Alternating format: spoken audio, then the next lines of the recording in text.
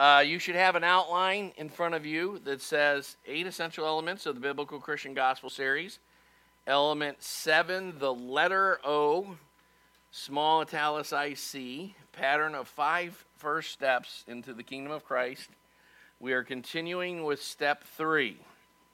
So in that, and we're at the same time redoing the Baptized in the Holy Spirit series, which was 4 chapters, although there was a chapter 2A and a chapter 2B, the version we did in 2012. Many of you have listened to those audios and also had somebody from our leadership team walk you through them prior to getting baptized in the Holy Spirit and so forth. We use those quite regularly. And we'll continue to use the shorter version to help people get baptized in the Holy Spirit. But I would encourage you to know a lot more than the shorter version. Right in the middle of this series on the gospel, I actually, after element 6 and before element 7, I ended up doing a 12-part summary of the series, because obviously you're not going to use, to help someone come to Christ initially, you're not going to use a 150-part series, unless they're very serious and have a lot of time to listen to audios. But, which means they probably don't have a job or something. Which might be another problem that needs addressed. But maybe they need to go to school or get a job or something. But, the reason we're doing this thorough of a series on the gospel is just to try to help us counteract the tendency that began around the First Great Awakening in the late 1760s, really progressed very slowly until after the Civil War, then began to pick up speed, and just went into like a whole nother gear after World War II. And then with the mega church movement and the seeker-sensitive movement of the 80s, it hit kind of like hyperspace, or whatever, what is it in Star Wars? Hyperspeed or whatever? Light speed. It went to light speed of reducing the gospel to try to get it down to, what's the 3 or 4 little statements we can say that have enough gospel in them that hopefully, people will pray the sinner's prayer and punch a ticket to heaven and go on living about their worldly, ungodly, immoral life happily ever after, and hope that they're going to heaven even though they haven't been delivered from their love of sin or the world or the flesh or the devil. So, that is a whole problem and a whole trend that goes back hundreds of years and is and we're trying to go an opposite direction of something that has a lot of momentum behind it. And it's affected every major branch of Christian thinking, or Eastern Orthodox, Roman Catholic, all forms of Protestantism, which tend to be divided. Protestantism tends to be divided into 3 major camps: the liberal modernist, mainstream Protestants, the evangelicals, and the more reformed thinkers. And all those ways of thinking have been affected by the tendency to reduce the gospel, not just for simplicity's sake, but in many cases to leave out the hardest elements for the flesh to deal with, to avoid some of the cost and the truth of it and the realities of it. And some of it's just because of playing things like pietism and things that just take the message away and reduce the message to unrealistic abstractions. So this series is a little long, obviously. We're on element 7, and we're at 109 weeks. In the Roman numeral 1 of your outline, all 8 elements are listed. We spent 4 weeks on the introduction. We only actually did the attributes of God. We introduced that in 1 week, but we do recommend various books on the attributes of God. Edwin and Beth are doing a study of a book called The Knowledge of the Holy, which is about the attributes of God at their Monday Bible study this summer. And, the attributes of man, that one of the things you want to make sure is that you're firmly biblically anchored in those things. They affect not only your understanding of the gospel and of your daily walk with Christ, but your understanding of our entire society. For instance, the whole pro-death, pro-abortion movement, in order to have that philosophy, you have to first knock out the foundation that man is a special creation of God. And once you've reduced man to some kind of product of evolution or something, then who's to say you're more valuable than a mosquito? But if man is a special creation of God, then every drunk in the gutter is worth hours of your time, lots of time investment, whatever. Not that you should necessarily invest your time in this particular person or that particular person, but it's worth investing all of your time, first in God himself, and secondly, into his people, some of whom don't know they're his people yet. That's called evangelism. So, we're going at these things a little bit more deeply so that we can understand that the gospel is something we live by. The historical narrative of Israel and the warnings of eternal cosmic judgment, those things are neglected completely in the gospel today. Nobody has those points at all. There's one book I've been able to find, which we use, Scott McKnight's book called The King Jesus Gospel, that brings out this issue of the historical narrative of Israel. But not as completely or as well as he could or should. And, eternal cosmic judgment, nobody speaks of judgment anymore. In fact, even Bible-believing Christians make fun of people who talk about wrath, judgment, or so forth. Almost every manifestation of Eastern Orthodoxy today denies that there even is an anger of God or a wrath of God or any kind of justice side of God. And, of course, the mainstream Protestants also reject that, as do many Roman Catholics. So, so these things are issues that actually affect where you work, how you live, how you treat people. If you see someone who's always respectable of other people, who doesn't ever have road rage, who always lets the person go in front of them in Kroger's or stops to help the older lady unpack her things or whatever, usually you're seeing someone that has some compass that man is valuable. So forth. All right, so we spent, I forget, about 5 weeks on the Ten Commandments. We spent 30 weeks on Jesus Christ, the only mediator, and that 30 weeks is really kind of a good introductory class if you want to study what's called Christology, which goes along with that's one of the 8 units in our systematic theology class. Then we took Receiving Jesus Christ, and we looked at that for 24 weeks. A lot of breakdown happens there. A lot of what we mean by receiving Jesus Christ has been reduced. When you throw in words like repentance not so popular anymore. Conviction of sins, we kind of try to avoid that part of it. Renunciation, most people probably wouldn't know what that means. And I would say the majority of people in our culture would probably not know what it means to renounce something. So, and if they do, they think of it maybe as like I renounced my economic inheritance or something. I renounced my parents, but or something like that. So anyway, we looked at, so now we're on the first 5 steps of entering the kingdom. They are listed in Roman numeral 2a of your outline there. The third one, called Baptized in the Holy Spirit, we're doing a series on that and weaving that into the 7 Essentials series. So on the Baptized in the Holy Spirit series, again, the 2012 version was just 5 messages in 4 chapters because we had a 2a and a 2b. This version, we are now on the 23rd lesson, and we are on chapter 13 because, of course, chapter 12 had A, B, C, and D, and so forth, and we're now up to chapter 13D.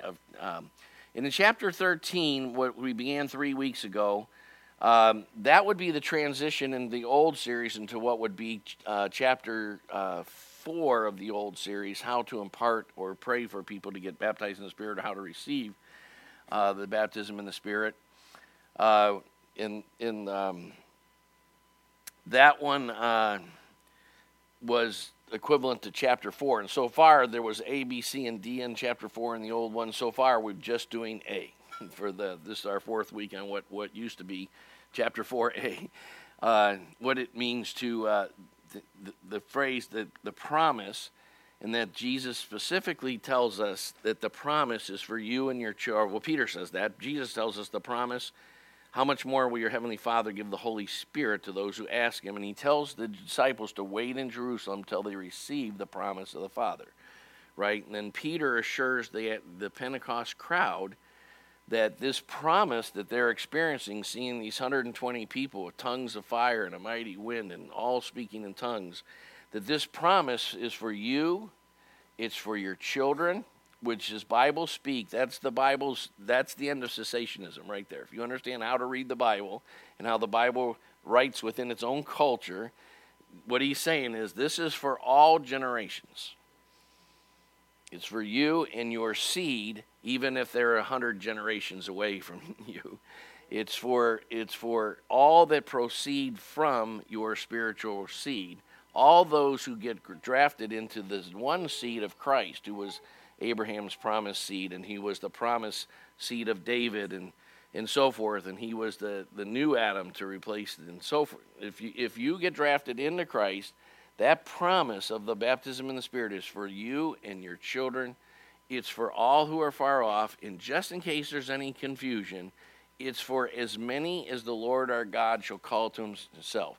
The baptism in the Spirit is practiced in the Scripture, and the gifts of the Spirit is practiced in the Scripture, will end when God stops calling people to himself, which will actually happen at the final coming of Christ.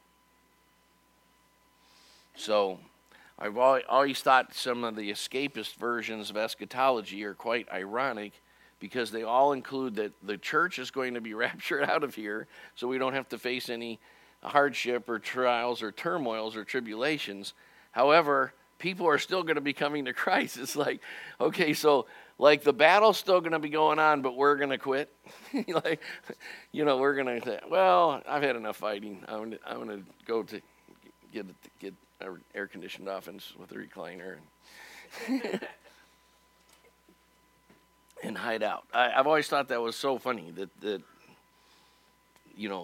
whole point of what, like if God really didn't want you to have an ongoing seeking of God and being conformed to the gospel and by grace becoming more Christ-like every day, which includes being part of Christ's family, his body, and being more integrated completely into the people of God, and it includes being more completely involved in the mission of God.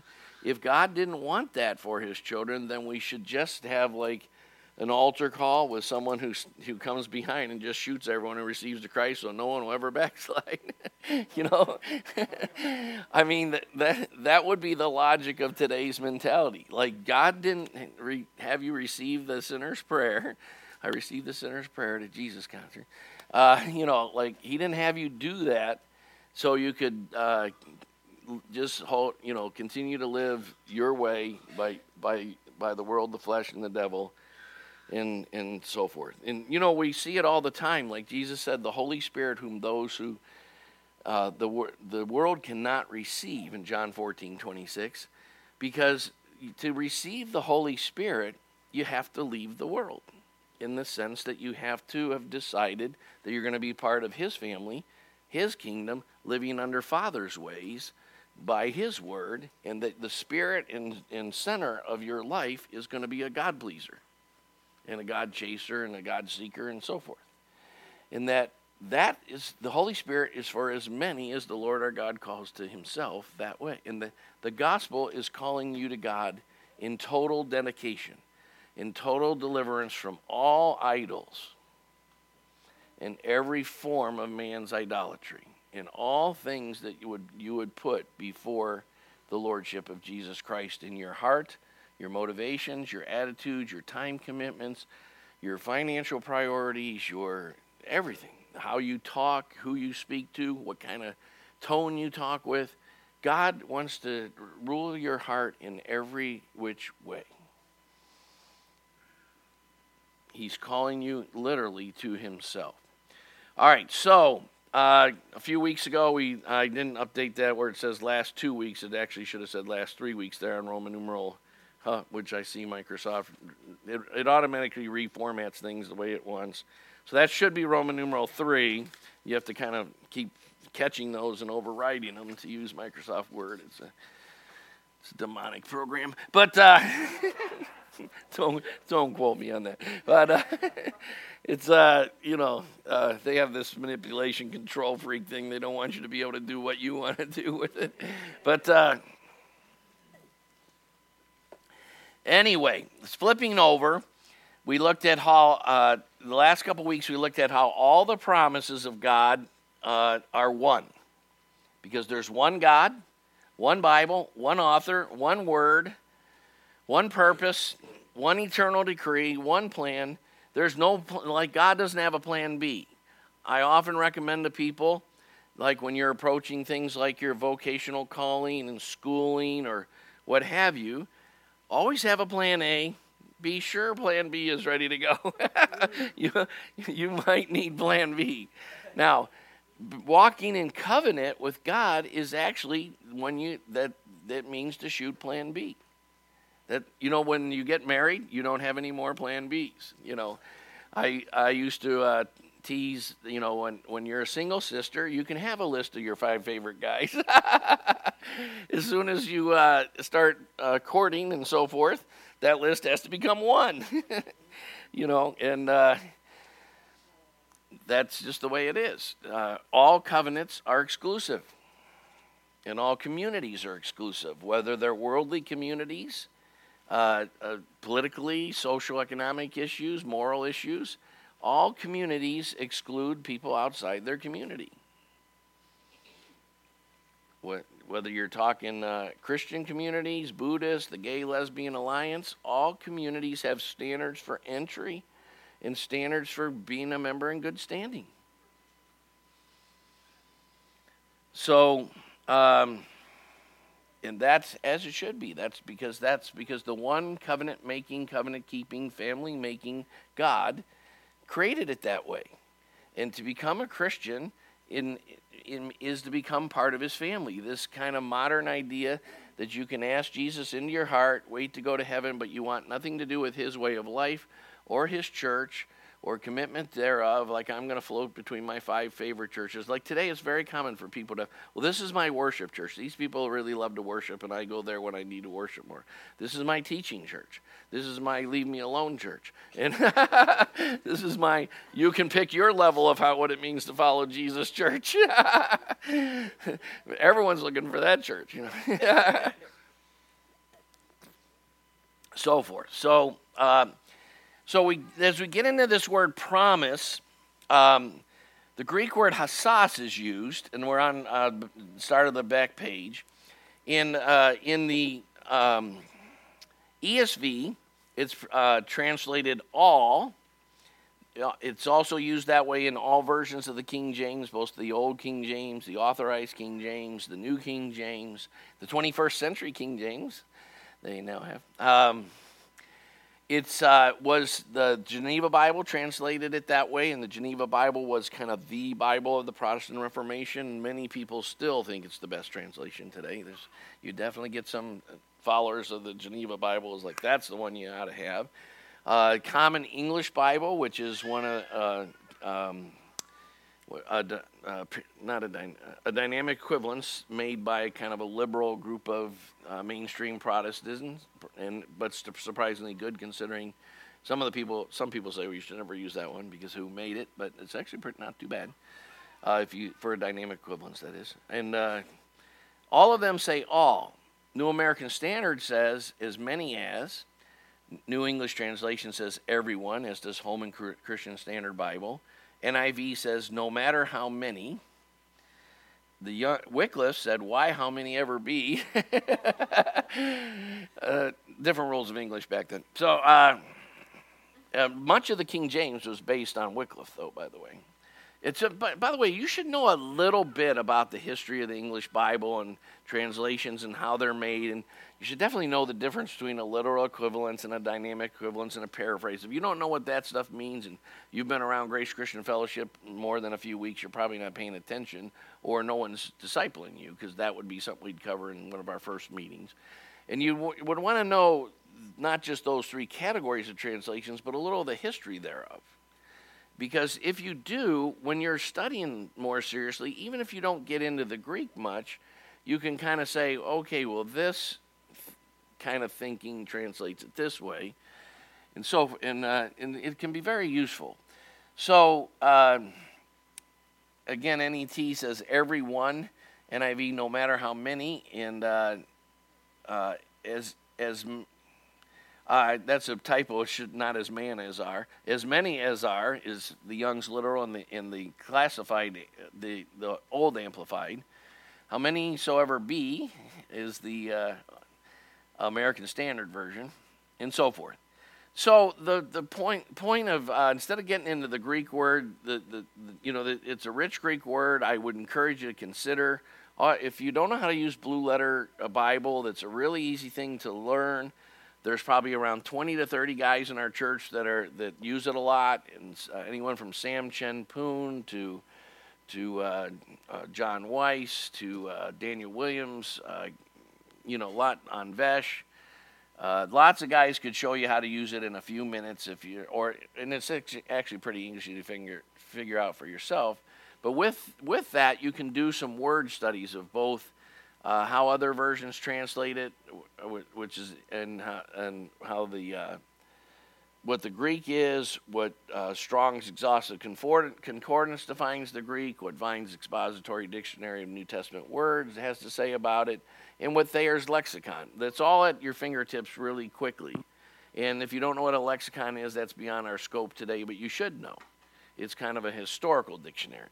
And really just a little... This was a word that I thought 30 seconds in a lexicon on this word helps a lot. To understand why it's rendered that many ways that all say the same thing virtually, but with just teeny little nuances. Then after it says as many as, or all that, or everyone, of the promises, the Greek word promise there is, tell me how to say it again, epangelia. Epangelia, right. As Deanna said. Epangelia. But epangelia has to do with down payments or pledges. Hopefully we're all in faith. I always tell young ladies, make sure with that, will you marry me, there's a very nice engagement ring. But what's more important than I know like the tendency is to go, oh, the diamonds are so cute and so forth. What you should really know is what was his ability to buy that ring and how did he have to pay for it? Cash or credit, Because in Hebrew biblical culture, it was required of the would-be suitor that he had an equivalent of 3 years' income saved in order to for the father-in-law, which actually the father-in-law, the Hebrew word means circumciser, which means that he knew you intimately enough to know if you were dedicated to God or not. It's a metaphorical word. Doesn't mean that he actually did a biological examination. It means that he knew the condition of your heart and your character and your way of life and your means of providing an income, and he didn't sign off and say yes until you were a man of God. That's what the Hebrew word for father-in-law means. So, wouldn't that be, in other words, we have this who gives this woman tradition, but even more importantly, you go talk to her father when you want to get betrothed or so forth. We would do well sometimes if there were godly families. Often there's not. But if there were godly families and so forth, that would be a wonderful thing to respect because, as I'm often want to say, love is blind, deaf, dumb, and stupid. And and so having some other eyes discerning, are these mature people of good character who are going to do you well, is so worth it. Now, sometimes the nature of the church and New Testament redemption, sometimes you're going to have to find that spiritual fatherhood and that spiritual family in the church. Sometimes your natural family isn't going to be the right source for that. It's wonderful when you get a chance, those occasions where you get a natural family. I was lucky enough that my parents came to Christ, and came far enough in Christ with the baptism in the Spirit and deliverance and so forth that they could help me get started a little bit. But they didn't go far enough that, that they could keep, within less than a year, I was being discipled by a much more mature community of Christians and so forth, and thank God that I was, because you can only go as far as the people who are discipling you have gone. Right? All right, so apangalia is a word that has to do with all the announcements of God, all the plans of God, but he gives them in pledge form. Remember, he promised David that of his seed there would always be someone to rule the house of Israel, right? He promised Abraham that in his seed all the families of the earth will be blessed. All of God's purposes, all of his plan are discernible through the royal heads, the regal heads of his covenant purposes. So that's why, like, if you go through our Restoration of Biblical Christianity series in the section that we take 2 or 3 months to go through on covenant, we look at 8 essential aspects of every biblical covenant, and we look at 8 royal head covenants in the Bible. Every covenant of the Bible has a regal head as the federal representative head. So there's the covenant of Adam, the covenant of Noah, on through Abraham and so forth. And every covenant has a federal head. The new covenant has the federal head of our Lord Jesus Christ, right? And he becomes the fulfillment of all the covenants. He's the promised seed to Abraham. He's the promise, to Noah, to David, all the way through. Hopefully we know all that by now.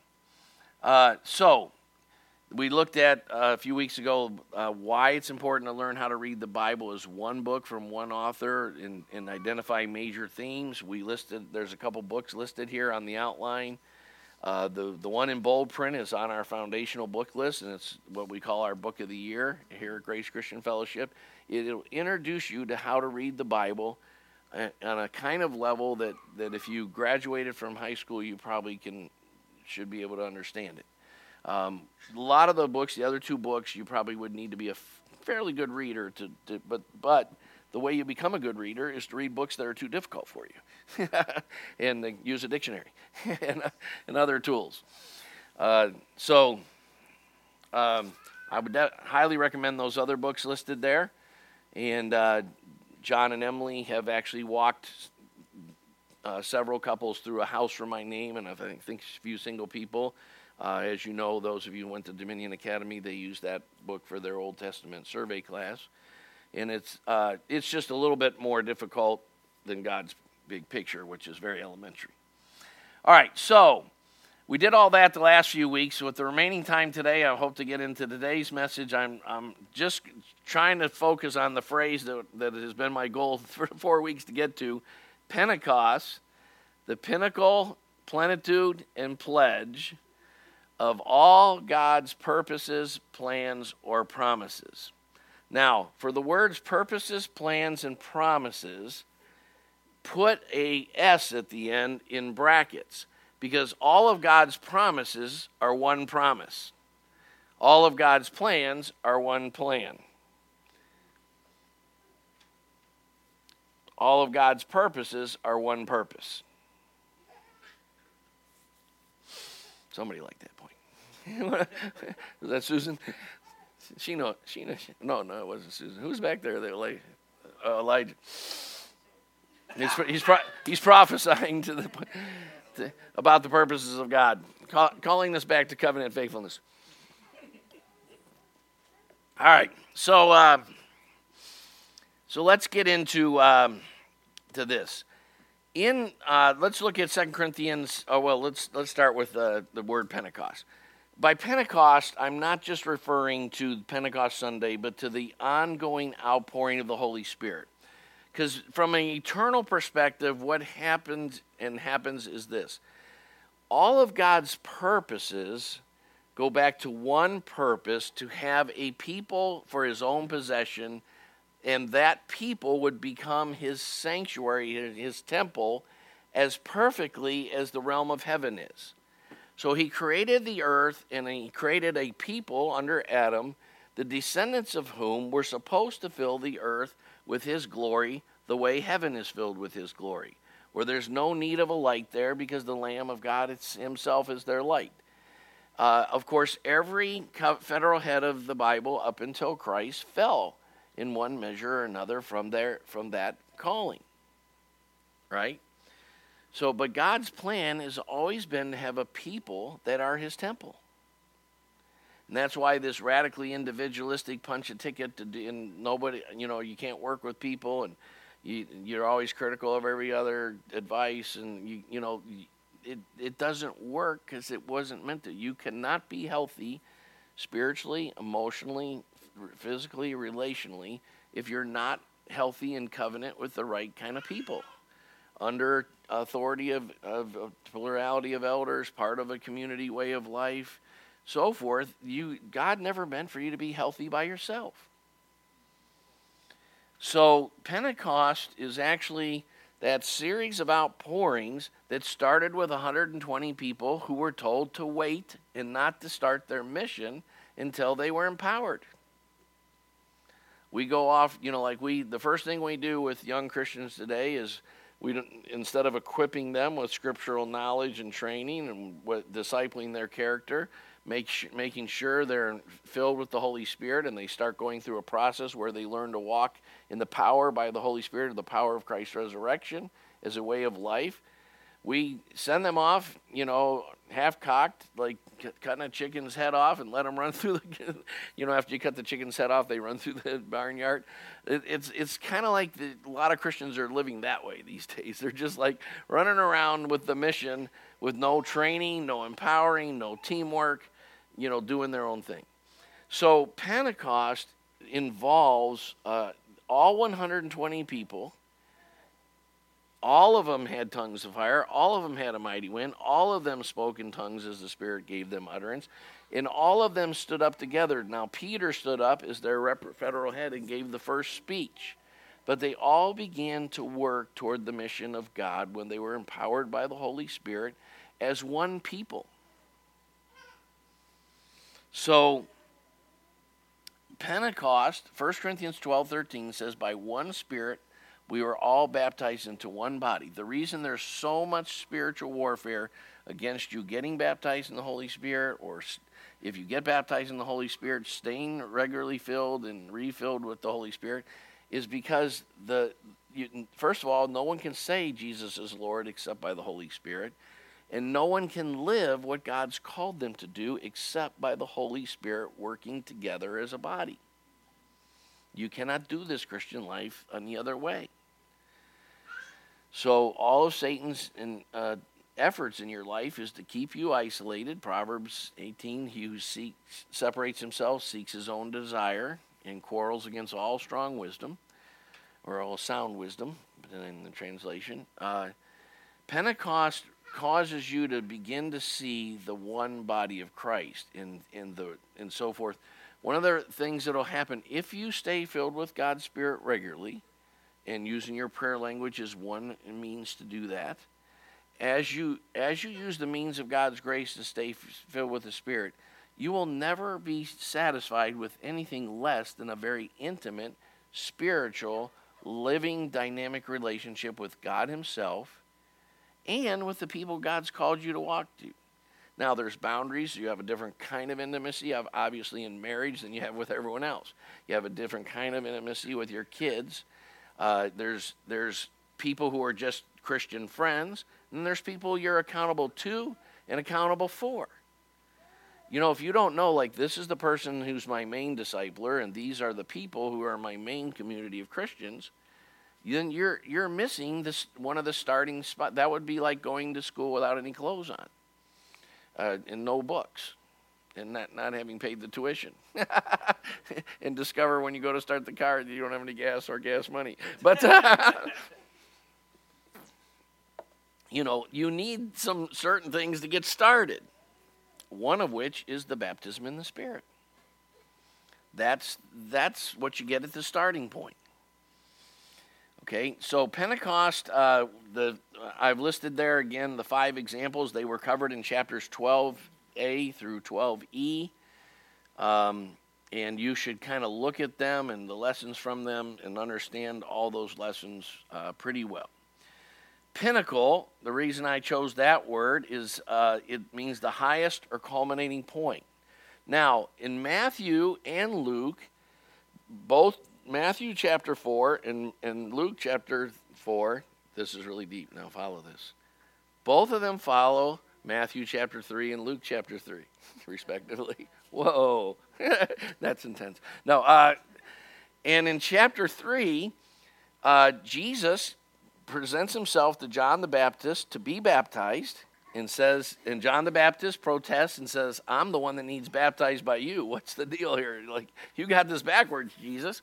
Jesus said it's permitted at this time because God right now, through the prophet John, is calling all of God's people to repent, to renounce their sinful ways, to affirm his lordship again, to confess their sins, and so forth. And all of this is a prefiguring or pre-shadowing of Christian water baptism, right? So,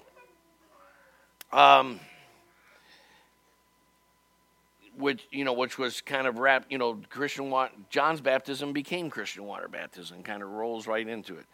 So, right after Jesus is baptized, this is not rocket science. The pattern, we looked at the pattern of Jesus, I think, in chapter 11. Jesus, who was always filled with the Holy Spirit from all eternity, who was conceived by the Holy Spirit, who was born by the Holy Spirit, who was so full of the Holy Spirit at age 12 that the Sanhedrin in the temple in Jerusalem could not cope with his questions or the degree of his wisdom already by age 12. That same Jesus receives a different measure, a better measure, a fuller measure, you might say, of the Holy Spirit as the Spirit descends on him like a dove. And the Spirit does what he always does. Many people actually lose their way shortly after getting water baptized if they don't stay in fellowship. The number one goal Satan will have is to get you to have some offense in your heart or some reasoning in your mind for why you don't need to be a part of a community and under authority and why you call the shots and no one else helps you. Right? And so Jesus was led by the Spirit, not by the devil, into the wilderness to be tempted by the devil, right? Then Matthew and Luke both give us in chapter 4 the 3 temptations that Jesus faced. Now, Luke changes the order of number 2 and 3 from Matthew, but they're the same temptations in either case. In both of them, it says that the devil took Jesus to the pinnacle of the temple. Now, that's important because what it's saying, the Bible speak, you always have to know the Bible's whole story to get any of the story. It wasn't just that he took him to like the World Trade Center towers. In Hebrew thinking, God's temple is a foreshadowing of what we are today, the people of God. And the pinnacle of the temple, as they would see it, was the center of the universe. And he's basically saying, this is as close as me as a creature can take you to the throne of God himself. And if you'll change who's running the show, if you'll fall down and worship me, I'll give you all these kingdoms and all this world, because they're destined to be ruled from the king who's at the pinnacle of the temple. Okay? So when the baptism in the Spirit is actually kind of the target point of all of God's promises. Everything about, like today in evangelical circles, you'll hear that the whole Bible is about God's plan of redemption. But actually that is a subset of God's bigger kingdom plans. Yes, you have to enter his kingdom people through the covenant of redemption, through the gospel of grace. But that's because he wants to make you sons and daughters. That's why we did a whole teaching on the concept of adoption biblically, because adoption was the way you passed on the covenant to the next generation.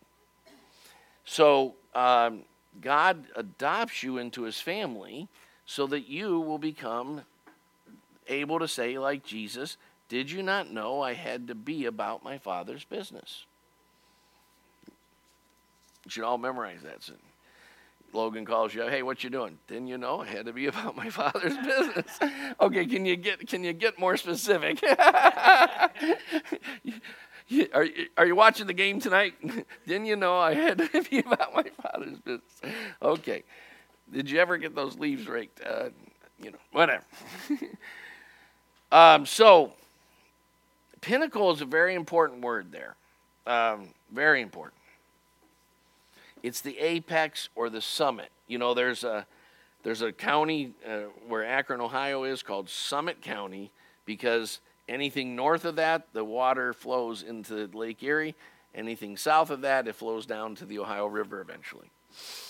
And one ends up in the northern Atlantic, the other ends up in the Gulf of Mexico. And so where the zenith is actually quite important in your life. And the pinnacle, the baptism in the Spirit, is taking you to the zenith to get you over to to get you to the right side of the hill, so to speak. So that you're walking in the power of the age to come, not by the powers available to this world and worldly people. So that your reality becomes a whole different reality. Not just theoretically, but in your everyday experience. Very important. Plenitude. Plenitude means the condition of being full or complete. Fullness in quantity, measure, or degree, and abundance. Now, that's why actually the Pentecostals called it the full gospel. Now, that's probably not as good a term as should be thought of, because there was a lot of reduced gospel that went into that full gospel. But the truth of the matter is, God, right from the beginning, like with the prodigal son, you know, when the prodigal son came back, before he ever could finish confessing his sins, as he's getting reconciled to his father, he puts a ring on him, signifying belonging, sandals signifying cleansing, a robe signifying, the garments of worthiness, and throws a feast for him, right? All of that happens at the beginning of your Christian life. And so when God doesn't baptize people in the Spirit who are spiritually mature. He baptizes people in the Spirit who have decided, I'm not going to walk my way anymore. That's all. There has to be one transaction that's happened to get baptized in the Spirit. I'm no longer going to be the Lord. And I'm going to take seriously his being the Lord. That's really important. And it's a matter of the condition of your heart.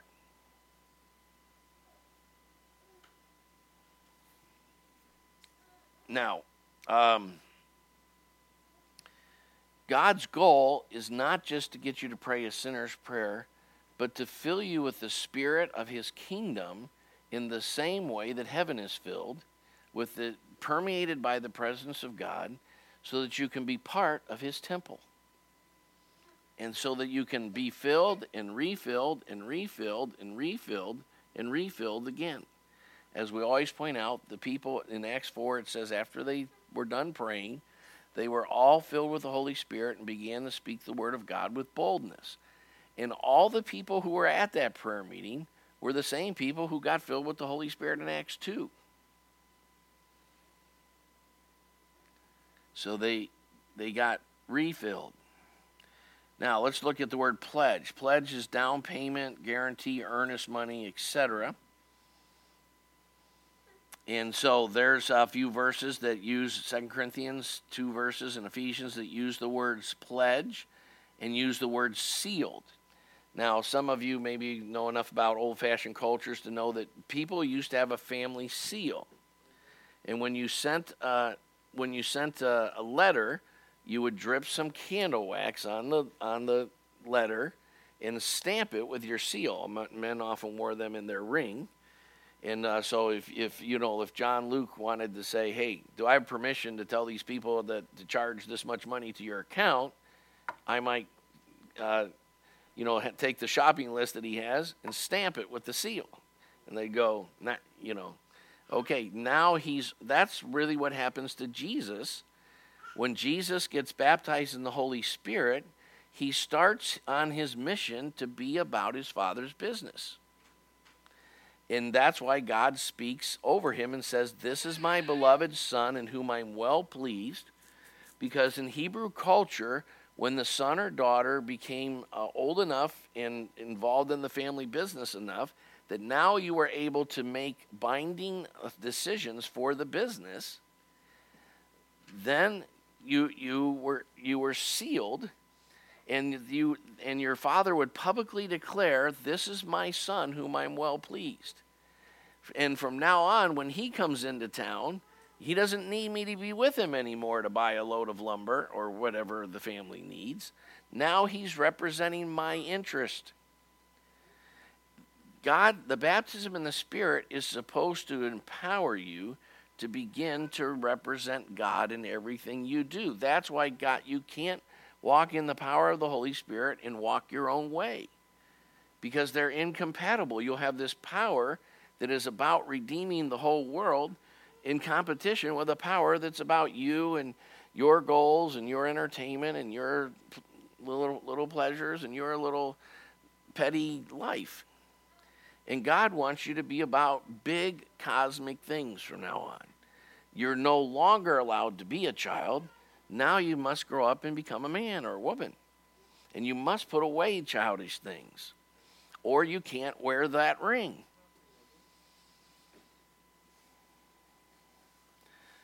So when you sealed something, they still do that, and there's still, like, my wife's a notary for the state of Ohio, and she has a little thing she stamps things with, a seal, right? And some of you guys use her when you buy cars and stuff like that. And a lot of, so if you want a little side business, Catherine doesn't charge people in the church or anything, but you can always become a notary and charge $5 to $10 to sign that, people's titles or whatever. I think at the banks, a lot of banks will charge a fee for that, right? It depends on if you're a customer there or something. What's that? Yeah, not if you're a customer usually. But I remember one time when I had you notarize some documents, even though we'd been friends for many years, you still had to see my driver's license and all that stuff, because it's a very important thing to, when you're basically sealing that this really is Greg Weiss signing this. And I'm like, Terry, you've known me for like 10 years. But who really is in that body? No. Let me see some ID, buddy. No, he did, because he's supposed to, right? I remember one time that he's like, let me see your driver's license number. You gotta be kidding me, really? He wanted to know if I was really 18. No. I was flattered. No, just kidding. So that's a super important concept. When you get baptized in the Holy Spirit, it's a foretaste of the powers of the age to come, Hebrews 10:29. You're actually taking a drink of the real thing for the first time. It's like, wow, I'm finally drinking at the right well. You've drank from many wells before that were not the right well. And we will actually pick this whole subject up one more week, because I hope we understand this. This is a huge deal. This is not some little thing. All these P words, that's like popular in sermons nowadays, and I almost never do it. But I decided to do it on this one because every one of them is really important. All the promises of God flow through Christ, Abraham, all the way back. They all flow through the cross, through the resurrection, through the ascension, through the coronation of Christ. All of them throw all the way through to God baptizing you into the Holy Spirit and into a purpose and call and plan of God for your life as part of the people of God. Amen.